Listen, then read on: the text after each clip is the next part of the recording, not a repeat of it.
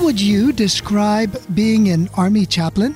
Pastor Ed Choi, who also works as a veteran coordinator for Post-Traumatic Stress Disorder Foundation of America, explains. People ask me, what's it like being a chaplain? I would say it was like being a missionary, because you have to wear the same clothing that they wore. You have to understand the culture, the language, and everything that the military culture brings. And so you have to embrace and become like them. Paul says, I become all things to all men that I might win some to Christ. And being a chaplain in the Army is like being a missionary, because the majority of the people that I've interacted in the military didn't go to church, didn't know Jesus.